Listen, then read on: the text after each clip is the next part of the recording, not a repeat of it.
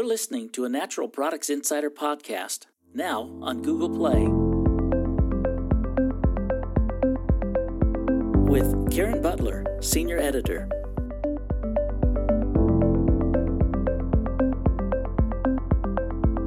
Brought to you by Supply Side West, October 15th through the 19th in Las Vegas. Hello, and welcome to the Healthy Insider Podcast. I'm Karen Butler, Senior Editor at Informa Markets. Joining me today is Mark Blumenthal. Mark is founder and executive director of the American Botanical Council, editor-in-chief of Herbal Gram and Herbal Clip, and director of the ABC, AHP, NCNPR Botanical Adulterants Prevention Program, or as we may refer to it, BAP. Mark, thank you for joining me today. Well, thank you, Karen. I appreciate the invitation. You bet. Well, we really can't have this conversation without you. Today, Mark and I are going to be talking about botanical adulteration, which, in case our listeners aren't aware, Mark, ABC, and a handful of other key organizations and people have really led the way in educating the industry about not just the problem of botanical adulteration, but also providing tools and information on how to avoid it. So, Mark, you started holding people accountable for authentic botanicals before the natural products industry as we know it ever even existed. What were some of the first herbs you realized were at issue for adulteration or misbranding? Well, thanks for that question. That's a good one. I was involved with a small herb company in Austin, Texas, a wholesale herb company back in the 1970s. And one of the areas that I was particularly interested in was ginseng, the various types of American cultivated wild ginseng, Korean ginseng being imported from Korea, and the very beginning of the importation of Chinese ginseng when the Chinese market first started opening up to the United States in the late 1970s. At that time, during ginseng's rise in popularity in the health food industry, what happened was some very interesting entrepreneurs in the American Southwest started marketing a so-called wild red American ginseng, which was a plant known as canigre in local Hispanic terms, or red dock from the desert Southwest. Now, this material is botanically not related to true North American ginseng, Panax quinquefolius, which grows along in the Northeast and Appalachia up into Canada. It's not botanically related to ginseng. It's not chemically related to true ginseng. It's not pharmacologically and actively related to ginseng and how it affects the body. It was not used in any way similar to ginseng. It had no relation to true ginseng whatsoever. It was total fraud. So when I was president of what was called then the Herb Trade Association, which at that time in the late 1970s was the Herb Industry Association that had just been formed to deal with what we would call today the early stages or the nascent herbal industry that has grown so much in the last 40 years. As president of the HTA, I put together a policy statement by researching this adulterated material and putting that policy statement out to health food store owners throughout the Southwest, going to what was then called the National Nutritional Foods Association, the major trade association for retailers, now called the Natural Products Association, or NPA. And through education, we got health food stores to stop carrying this fraudulent ginseng, this fraudulent material marketed and mislabeled as ginseng. That publication that I did was dated May 1979. So that was literally over 40 years ago when I made my first foray into trying to help the people in the herbal industry and the natural food industry through education and scientific information so they know what they're selling and what they should not be selling. When you realized that ginseng was an issue, what action did you take? Well, because of my interest in ginseng, later on, after I formed the American Botanical Council in 1988, in the early 1990s, we started what we called the Ginseng Evaluation Program because I was interested in seeing what is the status of ginseng. Again, I was very interested in this plant, ginseng, still am.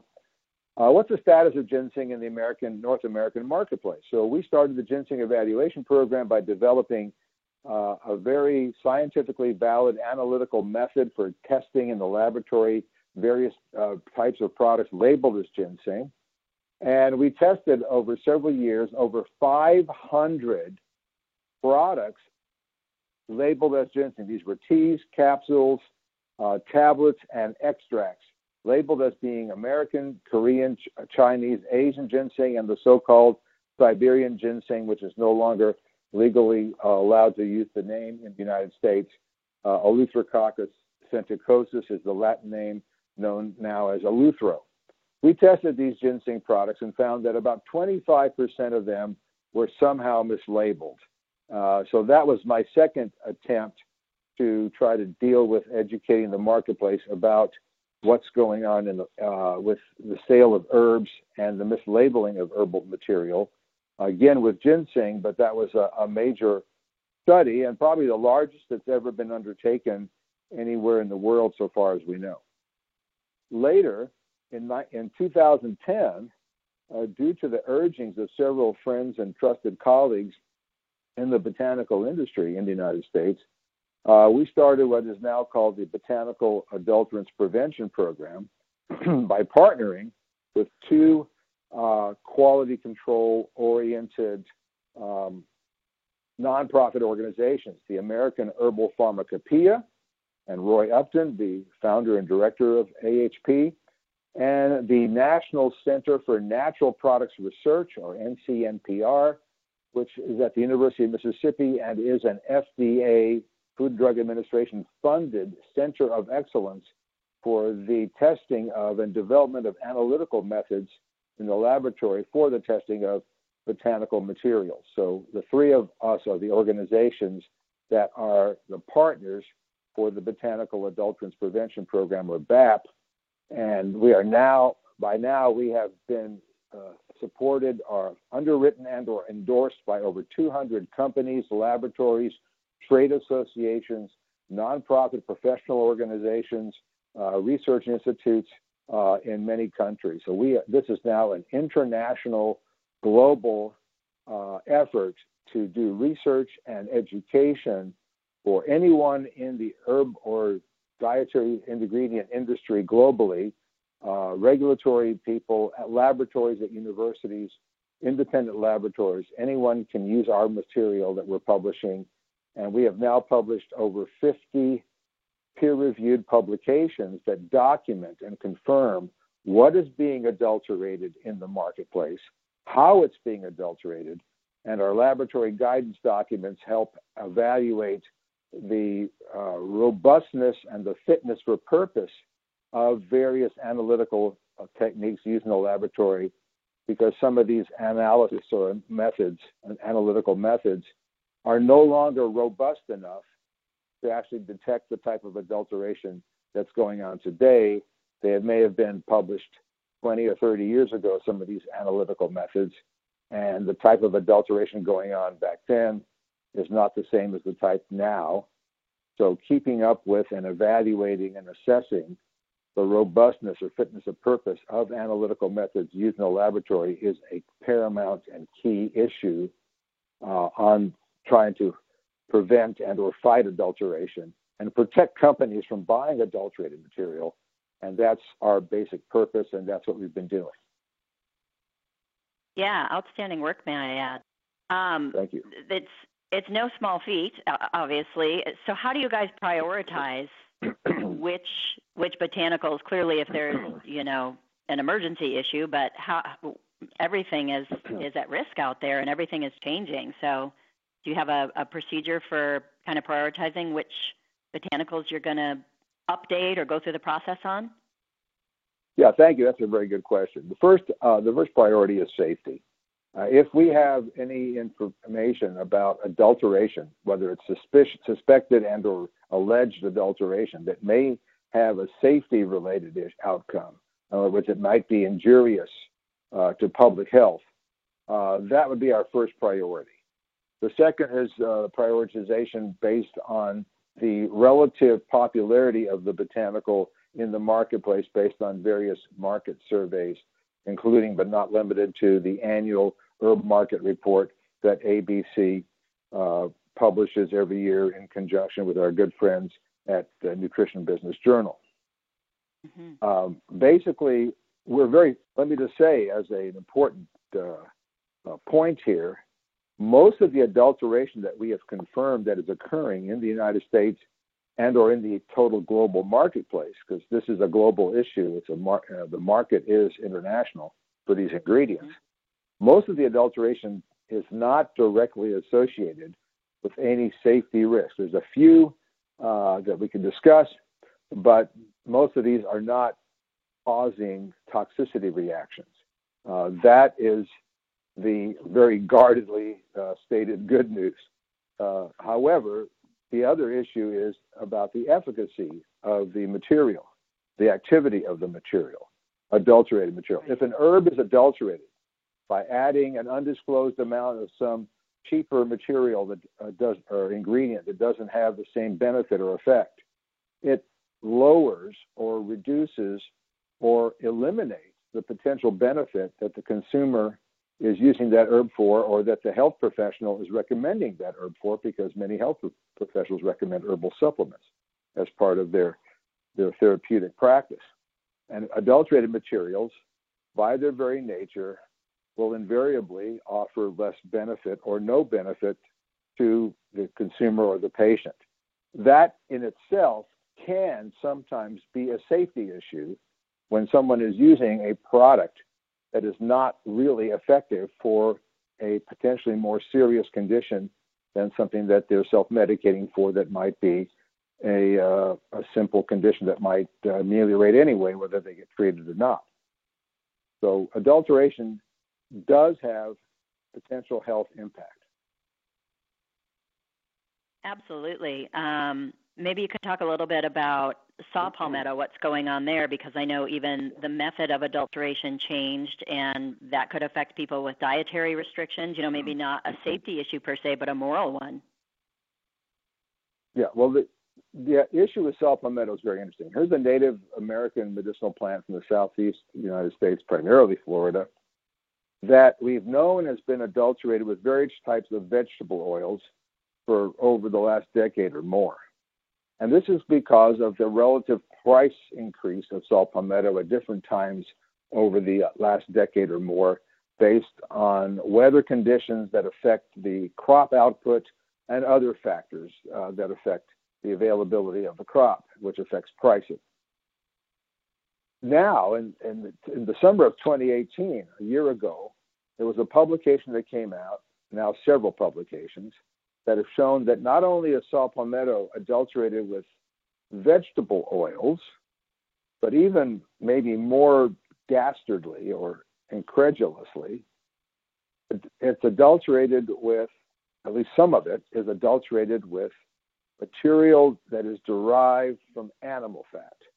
Animal fats in China are reportedly being rendered, taken from the animal slaughterhouse or whatever, and taken to another plant or whatever, and broken down into different types of fatty acids. And then those fatty acids are recombined by chemists in the proportions that fit the profile for those fatty acids as documented as a quality control standard by the United States Pharmacopeal monograph on saw palmetto extract or the European Pharmacopeal monograph. So you have a situation in which, in China anyway, and I don't mean to gang up on China, but this is where some of this is happening, they are actually taking animal fats from, I think, cows, sheep, and other mammals, breaking those fats down and then recombining them in such a way as to intentionally fool some of the analytical methods that are officially recognized as quality control standards for saw palmetto. So what we did with our saw palmetto adulterants bulletin is we issued a revision. So to include this type of adulteration, which was not known when we wrote the initial version of the saw palmetto bulletin several years ago.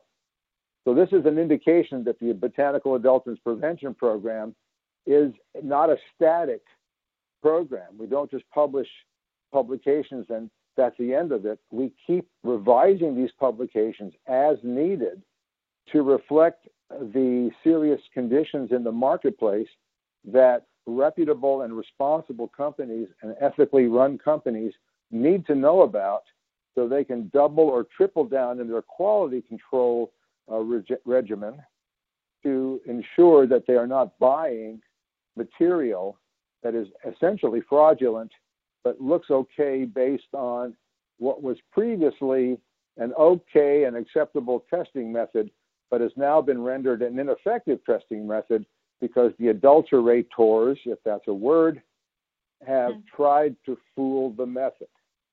We have evidence on a number of cases where the adulterators are specifically targeting laboratory methods and then trying to fool those methods so that companies that don't keep up with these events, as we're publishing and reporting on them through BAP, so that those companies are at risk of potentially being victimized by the sale of this fraudulent material, which is especially possible when people buy by price only and don't really take the time and the energy and the effort to use all the available resources to ensure that they're buying authenticated material. Yeah, that fluidity that you have with BAP is going to be an excellent weapon going forward. That's quite an incredible story. I don't think we would have believed that years ago, but anything's becoming possible. So how is it, you mentioned China, and we're not going to gang up on China, but you also said saw palmetto is basically a U.S. grown ingredient, and yet it's getting over to China, getting adulterated, and then getting sent back to the U.S. for our products here? Well, that's one possibility. I don't know of any evidence that confirms that saw palmetto plants are growing in China, and if they are, that they're actually producing the fruit, which is where the extraction, the oil comes from, and where the extraction is made from. So I've known of previous attempts to grow saw palmetto plants in Central America 10 or 20 years ago by a Florida operator.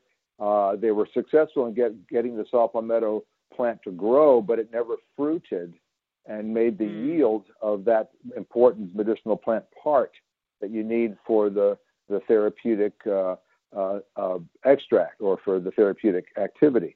So I don't know of any, and I don't know anyone who has confirmed that there's any true saw palmetto even growing in China. So whether saw palmetto is being purchased and sent to China and then repurposed with a cheaper material and sent back by diluting it and extending it, that's one potential scenario. The other one is that some of the stuff coming in from China being labeled as saw palmetto extract has no saw palmetto in it whatsoever, and maybe just a combination of vegetable oils and or free fatty acids derived from animal fats to approximate or try to mimic the profiles that people look at for what saw palmetto is, chemically speaking. So I don't have the answer as to definitively which scenarios or with both scenarios are true.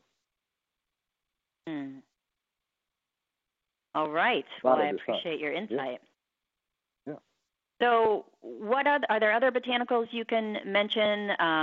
Like you said, you started 40 plus years ago. We're in 2019. What is kind of in the spotlight now for ingredients people should be aware of are highly adulterated? Okay, well, by the way, all this information that I'm talking about based on these different publications from BAP are freely available on the BAP website, our homepage, which is available on the ABC website at herbalgram.org, herbalgram, herbalgram, herbalgram.org. There's a Botanical Adulterants Prevention Program homepage on that website, and everything on that subject to registration is free access. So we don't charge a penny for any of this material. It's all free. Just to be clear, because that's part of our mission. That's part of our intention to make things available. Because the more distribution, hopefully, the more impact we'll have. We've written a lot about ginkgo. We know that ginkgo extracts are adulterated. What percentage of the market on ginkgo is actually adulterated, I don't know. Different studies have come up with different percentages. Some up to possibly 80% of the ginkgo products evaluated in some studies have been shown to be adulterated, often with extract from the Chinese sophora tree, which has some of the same compounds found in ginkgo and are used as an adulterant. And there's ways of chemically determining whether the ginkgo is authentic or not.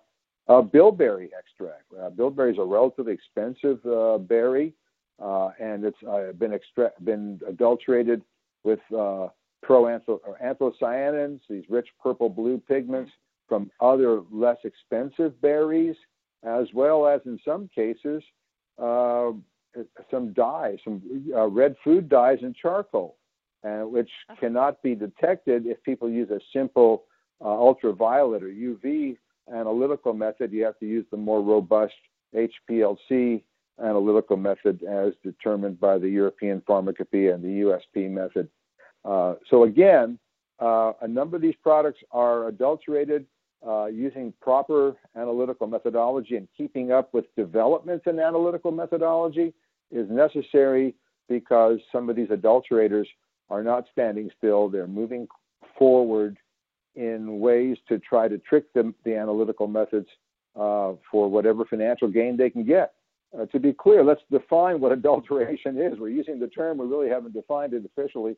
The way we use the term is the addition or substitution or dilution of a botanical material with undisclosed levels of lower cost and often less active materials or ingredients at the economic gain of the seller to the economic detriment and possible health detriment of the buyer. Perfect. Thank you. That was an oversight not to define that. And so disclosure is an interesting part of this, because it's about disclosure. If you don't disclose the addition or the substitution or the dilution with the cheaper material, that is a component of adulteration. The buyer doesn't know what they're getting. The certificate of analysis is not accurate. It's not complete. Or the product label to the consumer is misleading. It gives the consumer the idea that they're buying X, but they're buying Y. Or they're buying X plus Y, and Y is a cheaper, lower cost material that's not in the label. Yeah, and as you mentioned earlier, then that's going to go to efficacy, and then we get a black eye because people are buying things and saying they didn't work for them. So are there things that FDA or any other industry voice should be doing to help catch or prevent adulteration? Well, let me just say that in May of 2019, we were very honored and fortunate to be invited to give a presentation on the kind of things that we're doing with BAP. Dr. Stefan Gaffner, who is the Chief Science Officer at ABC and the Technical Director of BAP, and I were invited to speak at the Food and Drug Administration. I think a total of 175 people at the FDA were either in attendance or listened to it, attended online. So that was a good opportunity for us to give them information as to where our progress is at this point. FDA is very interested in this issue. Part of the problem with FDA is that, there are like 15,000 men and women that are dedicated public servants, but they have to regulate 25% of all the consumer goods sold in the United States. It's a daunting task with very limited resources when you look at what their mission is. So they have to look at issues regarding safety as the primary issue. They have to look at, what kinds of issues that are out there, if adulteration or contamination that present a safety problem. That's first. And secondly, they're under a lot of pressure to look at some of these illegal drugs that are being masquerading as dietary supplements.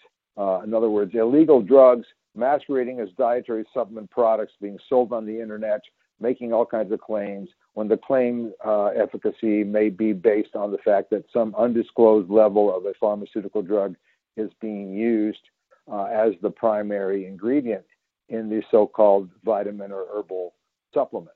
That is a major priority for FDA to clean up as well. And that is not what we consider to be botanical adulteration. We're dealing with botanicals that are being substituted and or diluted and are not authentic, materials that are not authentic botanical raw materials, extracts, or essential oils. The sale of illegal drugs marketed and or masquerading as herbal supplements is not true botanical adulteration from our perspective, but it's a major problem, and that's something that the trade associations and the Food and Drug Administration have all agreed is a high priority for FDA regulatory activity. Well, that's good. We're moving in the right direction with communication and collaboration, it sounds like. Yes. Wonderful. Well, Mark, thank you so much on behalf of Informa Markets and the industry. Keep up the good fight. We're very grateful for the work that you and your organizations have done, and all the other troopers who are leading the charge and making sure that we have safe, effective products in the marketplace. Well, thank you. I want to thank all my good friends at Informa for the great coverage you give to our program and the great support you give to us in helping make this program go forward. Well, thank you so much, and we'll talk to you next time. Thank you, Karen. For more award-winning podcasts from industry experts, go to insider.com and click in the podcast section. You can also find us on Apple Podcasts or Google Play by searching Healthy Insider Podcast. Hit subscribe to never miss an episode. To join the conversation about the health and nutrition industry, leave a comment on the podcast's Twitter, Facebook, or SoundCloud account. This episode has been brought to you by Supply Side West, October 15th through the 19th in Las Vegas.